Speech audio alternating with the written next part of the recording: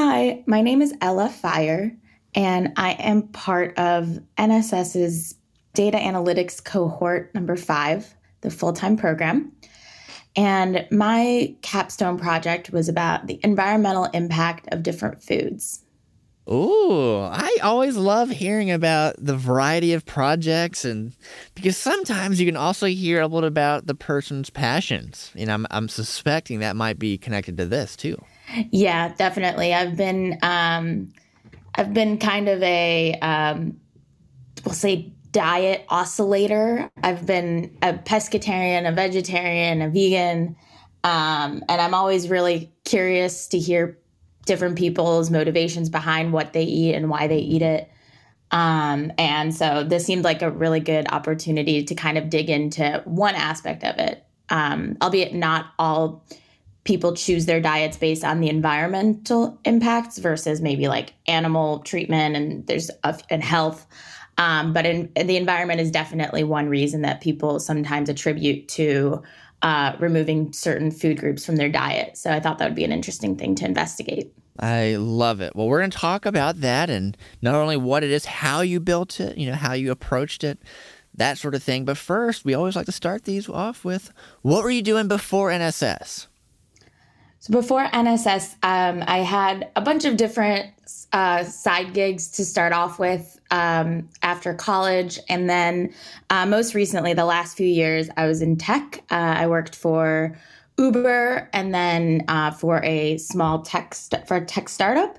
And in both companies, I was in operations. Cool. So was there a moment when you decided, hey, I think I want to go from operations to actually maybe building something or maybe kind of digging deeper into the tech aspect?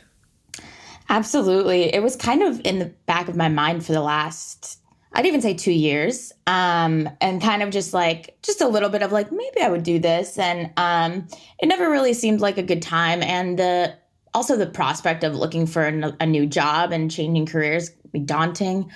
But every job that I've had in the last few years, I was working adjacent to the data analyst, but never. So I would always be talking about data, be asking for dashboards to be built, but never the one that was actually doing the work. Besides, I did have some experience actually learning SQL prior to this, and I loved that. But that was very much like a side project that I was taking on, but it was never a part of my role. So my work in data was never like directly relied on by my department or my team. And so my most recent job is when I worked most closely with our analyst, and it made me really want to just like get gritty with the data myself. That's got to be so cool that you went from not really understanding the how to now you have a better understanding of that, and now you can do something with that information. Yeah, absolutely, including doing something like this, which like this capstone, which is something that I care about. It's something that's very personal to me. Well, let's talk about the capstone. So what is the project you created, kind of the technology behind it? How did you build it? Walk me through that. Okay. So, yes, I decided to create this capstone around different food products' impact on the environment. So I got a few different CSVs with they each had different food products and different factors. So about 30 or 40 columns each. And I narrowed it down to 4 factors that I would focus on, which are greenhouse gas emissions, land use, scarce water usage, and eutrofying emissions, which is pollution into the local water source. And so I used Python to import these CSVs and narrow it down to these 4 measures, then exported that and brought that into Tableau. And I built a few different things in my dashboard. So one of them is just a measure of all of the food. So it's a list of all the foods that I included, and I have about 25 or 30 food groups, and their overall impact on the environment, given those 4 measures. And then I have another page where there's a drop down where you can select, okay, I want to know which are the most impactful in the environment based on land, which are most impactful based on water, et cetera. And then I have an area chart that switches, so you can see like, okay, if I'm really focused on limiting my greenhouse gas emissions, which foods are the most impactful in that sense. So people can kind of play around with it that way. And then finally, I have a diet comparison where it is an aggregate, like the first one of all of the 4 different measures. And I have an omnivore diet on there, so that's just everything everything checked off. A vegetarian on there, so that's everything checked off except for meat. A vegan on there, which is everything checked off except for meat and dairy and eggs and fish. One more thing that I'll add is a big reason that I looked into this is because I had learned about how almond production was really bad for the environment because it took up a lot of water. Really? So, I had no idea about that. Wow. Yeah. So I had no idea, but when I was vegan for a few months in 2021, I met another vegan, and she was saying how she might stop being vegan because she actually thinks that in certain ways it's actually less sustainable for the environment. And there's actually it takes up a lot of land and water. So it's particularly there's Blue Diamond is a big almond production company, and it's based in California where there's a drought. So the fact that it takes up a lot of water is actually quite impactful.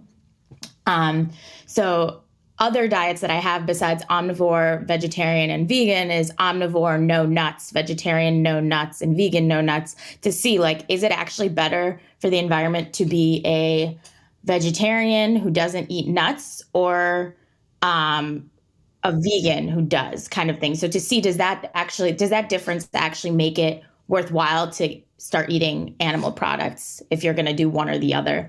And based on my research, it's actually still better to be plant-based, but definitely does make your environmental footprint smaller if you remove nuts as well. And then the final thing here, so these 6 diets that I just listed are all in a bar chart form. So you can see how your impact decreases as you remove these items. I should also say that these are aggregated in averages. So it's not like, oh, of course, if I eat less, I'm impacting the environment less. That's not really how it's calculated. It's based on averages. So it's not implied that just because you have fewer things checked off, you would be less impactful. But anyway, the final bar there is called custom. And then there is that the list of food products on the right. So people can kind of come in here and be like, okay, well, I think I'm going to eat all of this here, but I'm going to give up, eggs, and I'm going to give up fish and lamb. And so they can uncheck these, and then they can see how this bar moves up and down to see how they're impacting the environment, how certain foods either contribute to their carbon footprint or take away from it. So many exciting things. I mean, basically you're studying like the most ancient thing and, the thing that impacts all of us, and now you can look at all the data to see how it all fits together. It's really cool. So I'm sure it's got to feel really great to take an idea and try to make it into a reality to understand all this data. So what do you think the next step might be? What are you looking at doing next? Well, I actually signed yesterday. What? So what are you doing? will, for the first time, publicly announce I am going into fintech. I will be a data analyst for a company called Solero Commerce that's based in Brentwood. Wow, that's incredible. Every cohort, there's typically a couple students who get hired before they even graduate. I know graduation at this point, we're recording this, is a couple days away. So congratulations. You guys feel great. Thanks so much. Awesome. Well, it was so nice to meet you. Thank you for sharing about your project and your passions around Absolutely. it. Thank you. We're looking forward to following your journey. Thanks so much.